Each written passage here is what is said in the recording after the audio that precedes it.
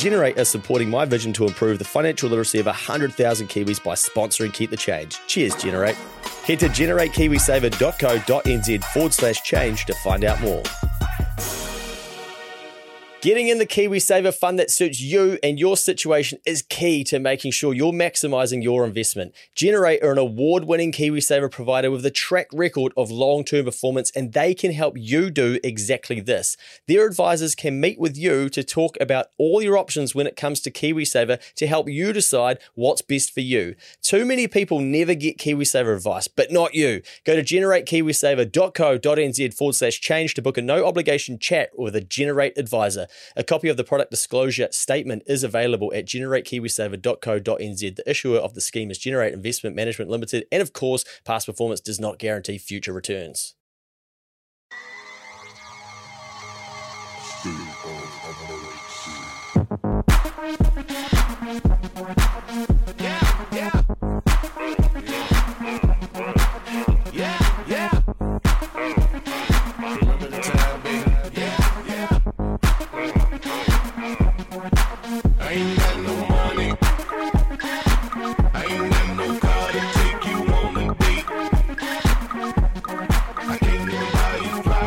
Welcome in, you are listening to another episode of the Keep the Change podcast. It's just me joining you today, and it is a very special time of the year because it is the end of the 2023 financial year and the start of the 2024 financial year.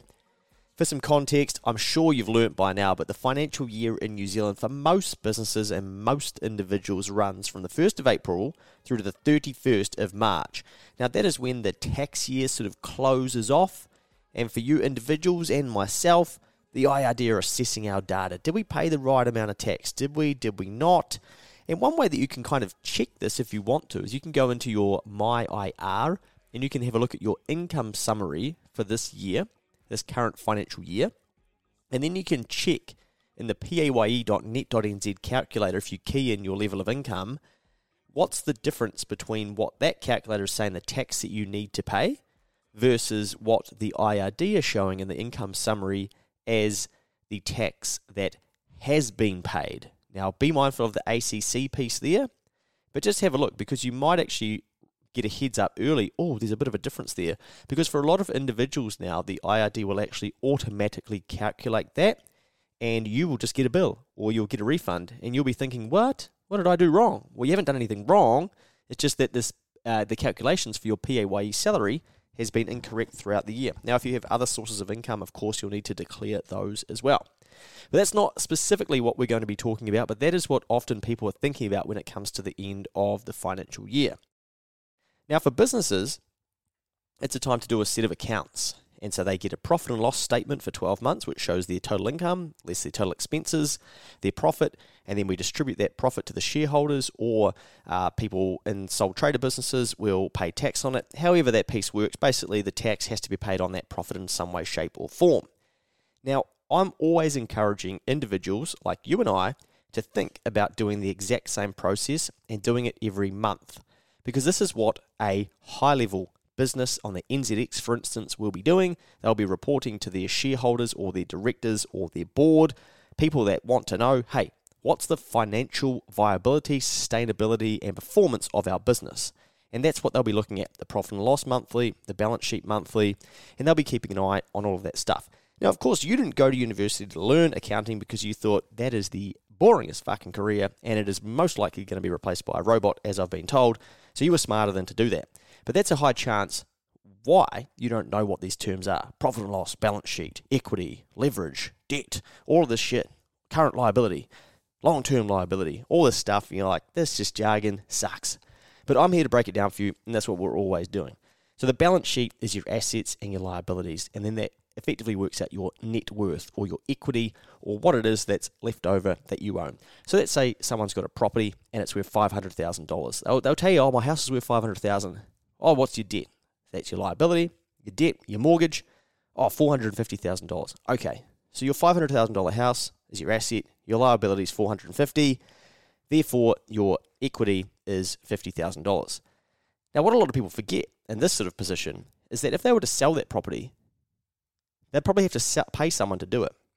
So they don't factor that in when they calculate that, right? They're not like, oh yeah, well actually a broker, agent, real estate agent might charge me, let's say 5%, so $25,000 of that to sell it. So really, their true equity is probably only $25,000 after they sold that. But anyway, that's just an example of how you can start to see how some of these things are working. Now, one thing that I teach through Keep the Change is that month end is a very important process. So you want to be going through and you want to be understanding what's happening with your assets. And the reason that we do this is to keep our mind on our money. And that is also the reason that Money Mail comes out every Friday. So it's a weekly reminder to be thinking about your own finances, and it's designed to keep you close to it and sticky and thinking, you know what, have I taken any action? What's changed since last Friday? Shit, that week's gone quick. That one felt like it took ages. Oh, this lesson's boring. I knew this one already. Oh shit, I don't feel like I read last week's one or listened to it, etc., etc. But it's a reminder to think about money, because money comes out of our pockets just about every single day. But for some reason, we teach people, oh, in January, let's set a resolution for the entire year. Oh, let's do that at the end of the financial year and do it once. That's not really how money works, is it? Because it's always moving around. So the weekly Money Mail and Keep the Change lesson was designed to get something valuable in front of people to get them thinking about money more often. But each month, you can go through and do what I call the month-end process. So you're working out, okay, what money do I have coming in this next month, and what money do I have going out? And then what assets do I have, and then what liabilities do I have? And I built a template so people could go and do this. Now, you can download this from the Keep the Change blog. If you go to the keepthechange.co.nz website and go to blog and then go to week number 2, I think there's a Google link there and you can get access to a heap of templates. There's also school.com/keepthechange, and you'll then be able to get into the Keep the Change school community, and some of those lessons and stuff are in there as well. You can go through and do some month end and some budgeting and whatnot. However you want to do it, just fucking do it, okay? Because I'm always banging on about this, and I know that a whole stack of people don't actually do it. I would like more people to do it because it's very important. And when you go to buy a home or you start to plan out your financial future, this is what a financial advisor is going to ask you. This is what a mortgage advisor is going to ask you. Say you die, this is going to be worked out for you. What are the assets, what are the liabilities, and it will go through this process. So at some stage in your life, you want to get your head around how this shit works, because it will be coming for you. Now, what I do at the end of the year myself is, because I do this monthly, right? So what I do each month, just to give you an update. So basically, I'll go through and I'll list out all the types of assets that I have. And so I might have a home, which I don't. I might have some other forms of property, so some couches and all that sort of stuff. You know, some people like to calculate that sort of thing as an asset, but I don't have any of that, so I don't. Some crypto, maybe a car, some cash, shares, Sharesies, Hatch, shares in Aussie companies or overseas if you got them, and KiwiSaver, an emergency fund, and I've got a bond on a property that I know I'd get back if I don't burn the place down or do anything stupid. So I'm trying to list out all the assets that I have. And usually those don't change month to month, but every now and then a new one will come in and I'll want to track it, and we can talk about that very, very soon. Now, the last thing is that some people will want to keep an eye on what their life insurance is. So they will look at their life insurance and they will think, okay, if I were to die, that would become an asset. So some people will register that as an asset. I don't, but I do point out that some people may think about doing that because they know that their estate or whoever they're leaving that life insurance to would then be, you know, a asset to them. Now, you might then want to list out your liabilities below that. So you've got your mortgage, if you've got one of those, for instance, car loans, finance loans, buy now, pay later, personal loans, credit cards, any tax you've got to pay, people that you owe money, all that sort of shit. You want to try and list it all out. So your assets minus your liabilities equals your net worth. Now, back in 2018, some data from Statistics New Zealand, and there were 32,000 people who were in the red by more than $100,000. So they owed more than $100,000. This is prior to COVID. This is 2018, a long time ago now. There were 400,000 people between negative $100,000 and $0. So 400,000 people owe between $0 and $100,000. There were 1.1 million people who had a net worth, assets minus liability, between $0 and $100,000. There were 400,000 people between $100,000 and $200,000. Now, of course, there's still a stack of Kiwis that's then left out of that data, but I just included that in there so you could sort of see roughly what people look like. But then some more updated data that I found was that the building of net worth is linked to age group and typically increases with age until around retirement because people then start spending it, so it starts to come back down, right? And young people between 15 to 24 years old had a median individual net worth of $3,000 in 2021. It says just. I'm going to take out the just. I hate the word just because it encourages people to self-limit their achievements. So if you tell me, oh, I'm just a teacher, I'd like to tell you, no, you're not just a teacher. You are critical in the education process of the next generation of New Zealanders. Oh, I'm just in marketing. No, you're not just in marketing. You're in marketing, or whatever it is that you just. So get rid of just. It's just a way that us Kiwis like to talk ourselves down and instantly take our power away, which is fucking stupid, and we should be going the other way and trying to find a way to build a better story about ourselves. I've had to get more comfortable saying I'm an award-winning chartered accountant, which is just factual data. Does it matter? Do I care? Fuck, not really. But I don't say, I'm just an accountant. That's not, because I'm not just an accountant. So that would be stupid to use that terminology. Have I said that in the past? Of course I had. But be careful of the word just and spot it within your friends, your family, or even your partner, spouse. Just be mindful that it's usually not used in a good way. Anyway, so 15 to 24-year-olds had a median individual net worth of $3,000 in 2021, while those in retirement age 65 to 74 had a healthy $433,000. It's very hard to find net worth data that really makes sense in the updated data that comes out, because each year it seems to be worked out a little bit differently, and it becomes quite tricky to sort of line it up to how they've calculated it in prior years. But anyway, you want to calculate yours, right? So you want to get your assets, and then you want to work out what your liabilities are. And the point of this is not, okay, now I can compare it to old mate that I live next door to, all that sort of shit. It's to keep your mind on your money, and it's to try and work on increasing your assets and decreasing your liabilities. Now, if obviously you've got a lot of debt, your key focus is obviously trying to decrease your debt first. That's a great investment, decreasing your debt, because A, you get to learn how to do that. B, you get to not be in so much debt and decrease the risk that you have to pay interest and late payment fees, all of that stuff. And then thirdly, you become a different person, and then also you start to then take the money that you were using to pay down debt and you can start investing it and building up your assets.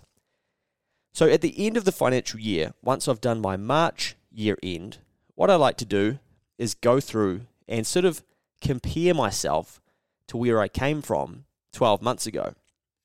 Now that's because that's what accountants do, and that's what businesses do, and that's sort of the cycle. So that's the way that I kind of look at it, but I'll even do it calendar year to calendar year. But it's interesting to go back and look into the past and see how things change. So I've recently done my March balance date, and I added in my crypto and then my shares and all the other different things that I have, and work out what my asset values are. And I go, wow, that's pretty cool. And for me, I don't have much debt, if any. So realistically, my balances should be tracking up if I'm doing well in business and not spending money and blowing it all and doing dumb shit, which I've been known to do in the past, right? And then I list out my debt as well, and usually this time of year I can work out, okay, do I have any additional tax to pay? And the answer is yes, so I try and get that on my radar nice and quickly. Fuck, I've got another 15 grand of tax that I'm going to have to pay. It's not due yet, but I just want to make sure it's there, so my brain's switched to it, so it's no surprise. I don't want a surprise, because we hate surprises, right? Especially when it comes to money. So then I know, cool, okay, that's the thing that I'm going to need to be mindful of to be paying off over this next little while, but it's not incurring me any interest at this stage, so it isn't dangerous to me as such. So I do all of that, and I notice that my net worth is sort of tracking up from the month before, which is cool. But there's been some rocky moments with KiwiSaver and the share market and all that sort of stuff. And then I go, okay, well, let's just go back 12 months and let's have a look at what was happening at 31 March 2022, because we're now at 31 March 2023. And I go, holy shit, okay, I had a lot of money in crypto. I had basically a third of my total assets that I could access was tied up in crypto. Now, interestingly, crypto has continued to go down, so that amount has more than halved. And in there as well is a platform that I had some of my crypto sitting on that has actually gone under, and I've ended up in the shit. So my crypto balance for that at 31 March has gone from that balance to basically zero. It is now worthless because there is a high chance I will never see that money again. So Warren Buffett's 2 rules, what are they? 1, don't lose money. Rule number 2, refer to rule number 1. So I failed there, haven't I? So I'm not perfect, and I'm going to make mistakes. And this is the interesting thing about once you actually have some money, she's bloody hard too. Your journey's not over. Then you've got to learn how to manage it, how not to lose it, and all those types of things. So I've gone on a journey of learning to make money and completely blow through the barriers that I thought, I could set myself. And, well, I'm still on the path. But, so for some context there, you study to be an accountant. The sort of goal or the pinnacle in our career is usually if you're work in the big four, those partners are pulling in $500,000 a year, and you're like, holy fuck, $500,000 a year, that's unbelievable. And so then that's probably what I say is probably like my anchor, my future anchor of, well, if I could make $500,000 one day, I'd be just as important, or just as, I'd be doing just as well as those big four people. But really, is that actually a good metric? No, because, I've just read that and learnt that somewhere. And I might find out that I didn't even want that level of money for the amount of work they have to do, or I might realise that there's a lot easier ways to make $500,000, or that there's actually a lot more money you could make if you wanted to, but that's just the anchor that I've set in my head, because it's where I learnt that somewhere when I was probably getting into my accounting around 18. Now that $500,000 when I was 18 compared to now 35 in age, so basically a double that lifetime span, that $500,000 could now be $700,000 or something. So you've got to be careful the numbers that you pick up throughout your life, and then what you sort of limit yourself to do. But I set a target for income, and I sort of go after that, and then I realized, okay, it's not about income, it's actually about what you keep and what you can save and what you can put away and all those types of things, right? So, I start making a bit of coin, and I'm learning how to do that, and I'm like, this is cool, and then we got the sugar rush of cash through COVID, and the economy's just hissing, and so I should have been doing well, right? But now things are contracting, and it's getting harder, so then I've got to learn, okay, how can I come to terms with what my income could be, or how can I ensure that we can keep that going by doing things that I haven't necessarily had to do before, that my competitors aren't going to do, etc., etc. But also, I've got to spend some time learning, how can I look after this money? How can I actually ensure that I don't lose it? Well, you can see I haven't done a fucking good job here, have I? Because I've put some onto this platform. Mikey gave me a heads up. He said, mate, you want to take your cash out of there. Don't be doing that. It's there's a high chance it's going to blow up. And I was like, I might just see what happens. And so I saw what happens, and what happens is I could end up with $0. So that's an expensive lesson. However, it's not like, it's the end of the world, woe is me. This is, with all the things that I do, I always look at my ultimate downside. And my ultimate downside when I make these decisions is I could never get that cash back. And that's probably what's happened with this. So, lesson learned there, maybe. Don't know. I like to take risks. That's who I am. But I don't put everything into something that risky. And I don't like to make decisions where my stomach tells me, should you have really done that? Because those are good warning signs for me of, you probably didn't make the right decision. So then I look at, okay, so I had some cash and term deposits and stuff back at March 31, 2022. Then I had some shares, and my Sharesies account was going all right. Shares in Aussie as well. I got some money in Hatch, which is like gold and silver tracking funds, because I thought the world was going to blow up. So I put some money over there just to see what would happen if it did happen. And that was probably 2 years ago, and I've never touched that money since. And it's actually gone down, but the world probably should have exploded, but it hasn't. But it sounds like people are thinking about gold and silver again now. So, I buy and hold and sit on that. And then I've got my KiwiSaver balance. I've got an emergency fund sitting there as well. And then I've got the bond on my property that I should get back as well. So my debt, very minimal, but I list the things that I would have debt for. But anyway, so if I go back and I review sort of what's happened throughout this year for me, I notice, I've cleaned up. I've been cleaned up because of the crypto stuff, so that's gone down massively. But what happened? I guess the one of the main things that happened for me this year is that I noticed, or I knew that I was what we call underweight in cash. So I wanted to have more cash on hand or access to it, because usually I would get cash, I'd pump it straight into the shares or some Celsius, or I'd do something, I'd deploy it. Now, for some people, that might be paying down a mortgage or whatnot. But as inflation started to increase and shares and stuff started coming back, I'm like, fuck, I need to actually be sitting on a bit more cash because I'm investing money and it's just going backwards, which is okay for the long term, right? But I wasn't feeling comfortable with tipping money into stuff and it just being eroded away, given that I didn't have high levels of cash. And my thinking was, you know what, I still think we've got a long way to go of shares coming down. And this is literally what has happened over the last sort of 12 months for most of the things that I am invested in. But of course, at the same time, I'm then like, okay, well, if I'm going to keep increasing the level of cash that I'm saving rather than investing, I need to balance that out in some regard. So I even turned off my investments into sharesies and stuff like that, especially later on in the year when around December they said we're going to increase our prices. I'm like, oh, okay. But I did then go, well, you know who would thank me for saving or investing money through this period?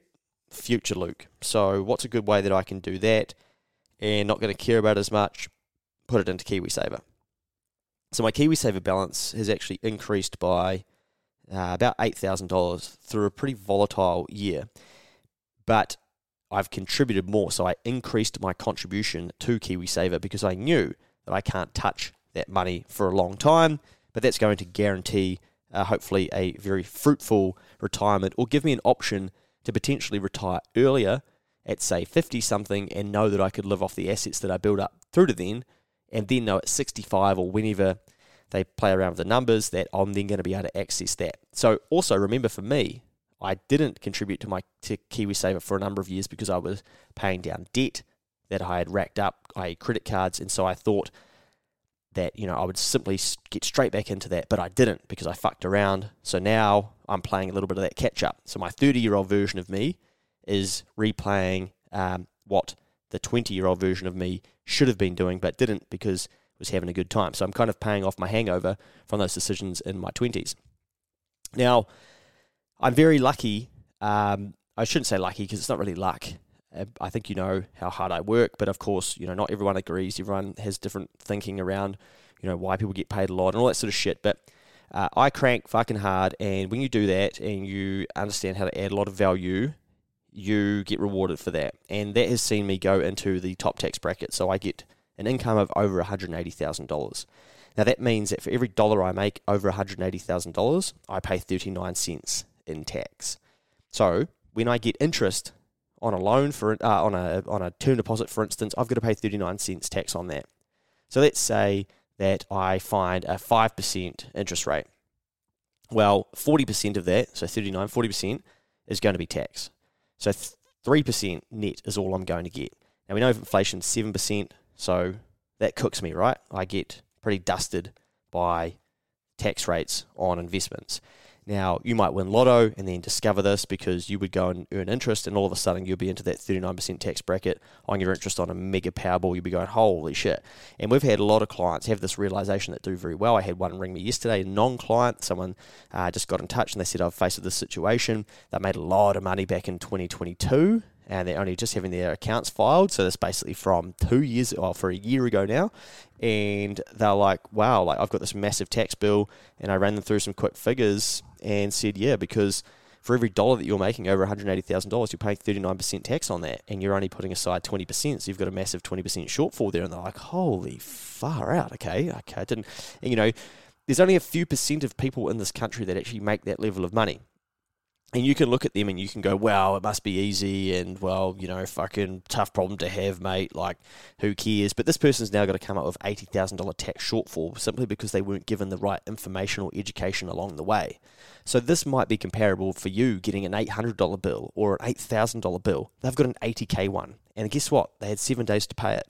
I'm like, here's a couple of options. But, you know, no matter what you earn or what someone else is earning, I can guarantee you they have problems, okay? So don't look at other people that earn a lot more than you and think, well, it must just be easy, or, well, fuck, you know, who really cares? And I always think this for, you know, people will say, oh, this CEO doesn't deserve to get $2 million. You know, no one does. Remember that 1.8 million of that effectively is taxed at 40%. And that person, to get paid $2 million, must be pretty unique. And they're probably having conversations with their family of, should we take this role or should we look at this role in this country? It's just a different game. So you can't use your ways of thinking and learning and the past and your environment to then apply that to other people earning completely different amounts, doing completely different things, to think, well, it just must be the same thing. So like, why do they need that? Or, why are they doing that? Because as incomes change, your reaction's going to change to it, right? So how I got here is that then I started looking at PI funds, because PI funds are capped out at 28%, and there's a whole lesson on that, and it takes quite a while to explain it, so please go back and listen to that. It's why I invested into a PI fund, but basically it caps the tax out at 28%. So instead of me paying 39% on interest income through a term deposit, it's going to cap out at 28%, and I'm saving myself 11%. Now that 11% can then help me stay a bit more current with inflation. So I started putting some more money into term deposits, and part of why I wanted to do that too is that a number of my expenses in my life have stayed very stagnant or similar, especially my main cost, which is living rent. So I thought, well, if I can invest more cash and definitely get a return, then that can subsidize the cost of my rent. And I explain all of that on that PI fund that podcast that I do. But my big sort of change this year is that I've stacked more cash, and I've then invested that into just simple term deposits and PI funds and whatnot. Now I will, a part of what I did too is I brought into a PI fund that is risky and is out there doing shit in the market. So it's not just a park it with the bank term deposit. One of the big investments that I made this year is with a fund that is then using that money to do stuff out in the economy, and there's a risk that I can't get that money back for some time. So the reason I tell you that is because if you just purely invest into term deposits and savings accounts, there's a high chance that your dollars are losing value even after earning interest, because inflation is so high that it is ruining them. So I'm getting my cash to have babies for me and contribute back towards me, which then helps subsidize my rent and living costs. Now, I stopped contributing to Sharesies, and that was because I wasn't enjoying seeing that money come back, and I just lost confidence in a lot of the businesses in the environment that they're in at the moment. And I could tell that with interest rates going up, shares are becoming more unfashionable, and I just have this feeling that we're going to wake up to more of a crunch, and I may just then deploy some of the cash that I'm sitting on into some of these stocks that I do like more than others as well. Now, the problem with Sharesies is that and no disrespect to them if anyone's listening from there, when they change their pricing schedule, I like to sort of move around some shares every now and then, or I might buy this one or that one, or do some regular investing and stuff.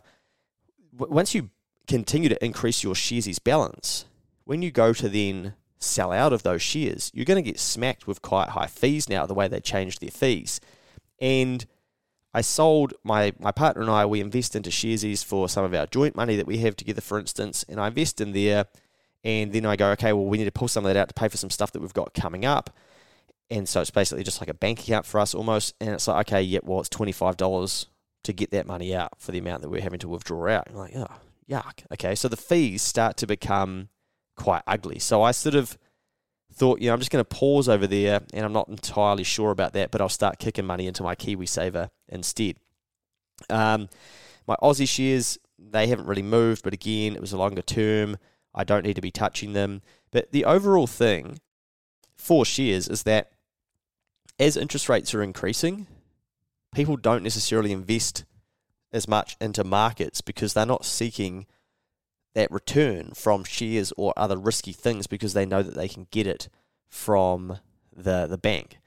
And there's data to back this up, because right now there's never been more money in New Zealand history in term deposits. So people with money are looking for safety, and they're choosing term deposits rather than stock markets and things like that. So the money goes to where it's treated best. And at the moment, people believe that money will be treated best in term deposits. So that's the sophistication of New Zealanders.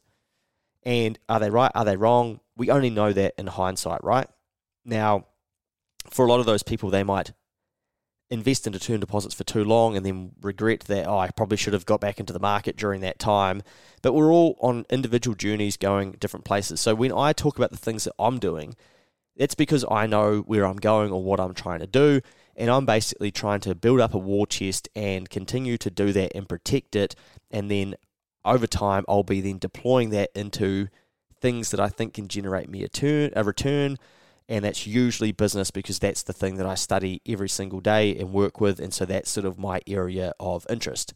I don't have much excitement for property, but I know people do, and I still interview those people to talk to them, and I get it, but it's not really my thing. It's not what I do day in, day out, so I don't understand it like they do, and I could not really think of anything worse than fucking bargaining with a vendor to then get their property and then figure out how I could put some blinds up and then add some value by getting rid of the garden and landscaping at the back. Like that, saying that makes me feel ill, but that's just what other people are excited by. So that's cool, but that's not my thing, right? So you've got to figure out what your thing is and what you're aiming towards and where you're going. Now, as I said again, KiwiSaver, I've got that increased in terms of the amount that I'm putting in there. And again, lucky to be able to do that. Should I be saying lucky? Again, go back to that yarn before. But, I know that I can't then touch that. Emergency fund has stayed around the same amount. It's accessible. It's not. It was tied up in Sharesies at one stage when the market was going up. When things started to go the other way, I make sure I have some access to cash so that if anything happens, I can access that straight away. Excuse me. And that's about me, really. So the big change for me is probably going to investing into, throughout the year, more into my KiwiSaver that I can't touch, that my future version of me can thank me, but then also investing into some PI funds that I'm not speculating. I've got some security that I'm going to get that money back, all going well, and those banks don't fail. Now, I also had quite a grunty meeting with a multi-millionaire this year as well, and we caught up, and basically they sort of said, what are you investing in? And we had a good conversation around that. Sort of like, well, why aren't you doing this, this, and this? And I'm like, well, I'm probably just not there yet. And they're like, okay, well, you're probably, you're in the capital building stage so that you can get yourself there to be able to do that in your 40s. And that's probably the journey that I'm on, so that I can do more of that stuff when I get there. And I've still got a while to go till I get there. So I'm in a phase of trying to build capital so that I can go and invest into different things in my later years in life. But the more that I practice good discipline with my cash, it then gives me options to be able to do that. Now, I also, I still enjoy my money as I go too. So I've had an amazing year and really enjoyable, and it's been tough at times, and, others have had it tougher. Others may have had it easier. I don't know. Who cares? Just get on with it, basically, Luke. No one's going to fucking celebrate the fact that your life's been harder or easier than anyone else. It's just the life that we live in, right? But I think some people will stop doing the things they need to do because of something that may happen in their life. I'll look at them and just go, well, maybe that's just a season. But the cool thing is that I've made a bit more coin and whatnot, I'm now being able to do some of the things that I want to be able to do. So, the other day, for instance, I saw the bloke that got killed in the Ukraine, and his family wanted to bring him home, of course, as they would, and there's no government support to do that, and I don't necessarily think there should be, because I think they're advised, and everyone's advised, please do not go there, right?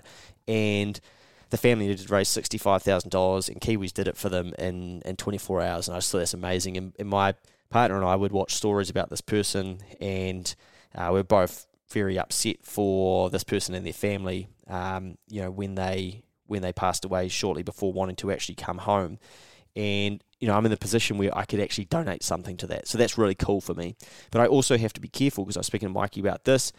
Someone else called me and they said, very successful New Zealand, and they said, mate, one of the hardest things about going through a recession is that your generosity gets taken away from you, and you can't do as many things as you'd like to do. So, people come to start expecting it from you, and you can't do it, and you watch the tide turn, so you be very careful. And so I've kind of got that ringing in the back of my ear as well. It's like, you didn't go through the GFC like I did, I'll show you some lessons and stuff. And so I'm having to be a little bit mindful about those things as well. But at the same time, I want to be able to give and do things that really feel valuable to me and can be helpful for people. But naturally, I want to try and help people, but you can't help everyone, so you've got to be careful what you pick and choose, but you still have to enjoy your cash. And for me later this year, I've committed to paying for some of our family Christmas and stuff because I can do that, and that's very valuable to me to do that. And my family will kick in as well, but I've said, look, I'm happy to get a lot of that cost because for me that could be, or will be, a very valuable spend for me. And those are the sorts of things that I would envision when I didn't have any money, is that, we could all have Christmas together in this amazing place, for instance, or that's probably the house that I may own one day down the track, etc. And, it'll be like Christmas at Luke's place, and it's this amazing place. And it's like, well, you can actually just pay to do that temporarily for a few days if you want to as well. That's what money's for. It's a tool, nothing more, nothing less. It's like, oh, okay, cool. Well, I'll just get the bill for, the majority of that. And, oh, geez, the flights are really expensive because we're going to do that in Australia.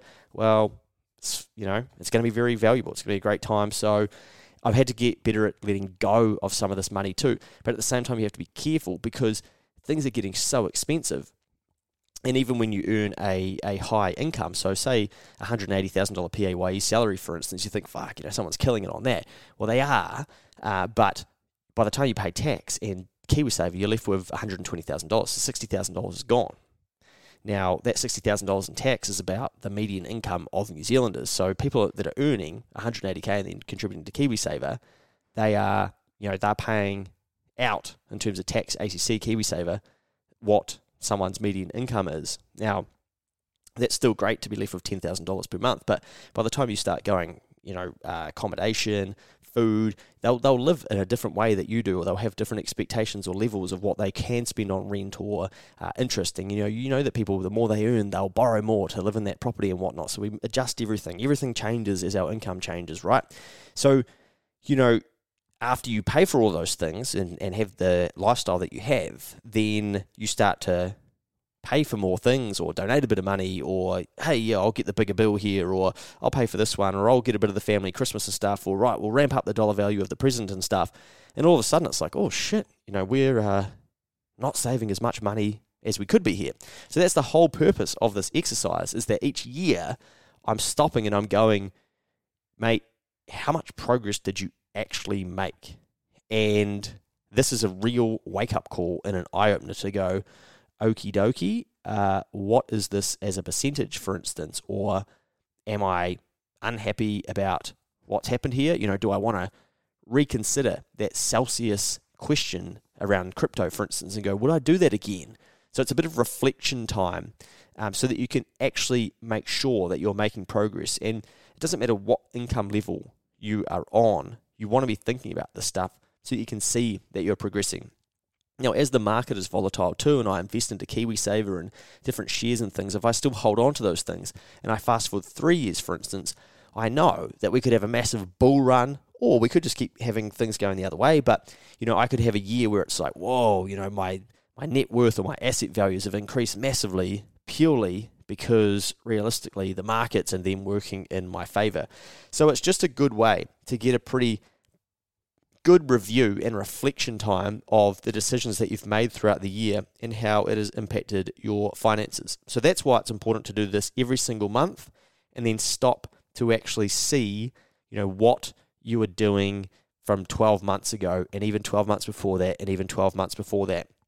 So if you want the spreadsheet, you can find it, and I've got dummy data all through it to sort of show that it goes from year to year to year, and you want to try and learn to do this. You want to delete out the years that you don't care about if you're just getting started, or you might even want to try and go back retrospectively and try and figure some of these things out. But, that might just be too arduous, what a word, or boring, I think is a better word, or tedious. So you won't do that, you'll just do it going forward. But please do this, and you'll be amazed in only 12 months how much more this brings your mind to your money. And you can even set some goals around 30 days, 90 days, 1 year, 5 years, all that sort of thing, right? And you want to write down your goals, and then you want to write down that it's a victory, that you've done those, so you've achieved them, and you've ticked it off, instead of just being like, yes, did I pay my tax? Yes, it's a victory. Fuck yeah, it's a win, because psychologically it just feels a lot better. Rightio, there you go. That's my rambling on about the 2023 insights from the financial year. We're into a new financial year, the 2024 financial year. If you're just getting started on your journey, that's all good. We all start somewhere. Don't compare yourself to others. It's not worth it. Just compare yourself to who you were yesterday and who you were the year before, and make sure you're tracking in the right direction.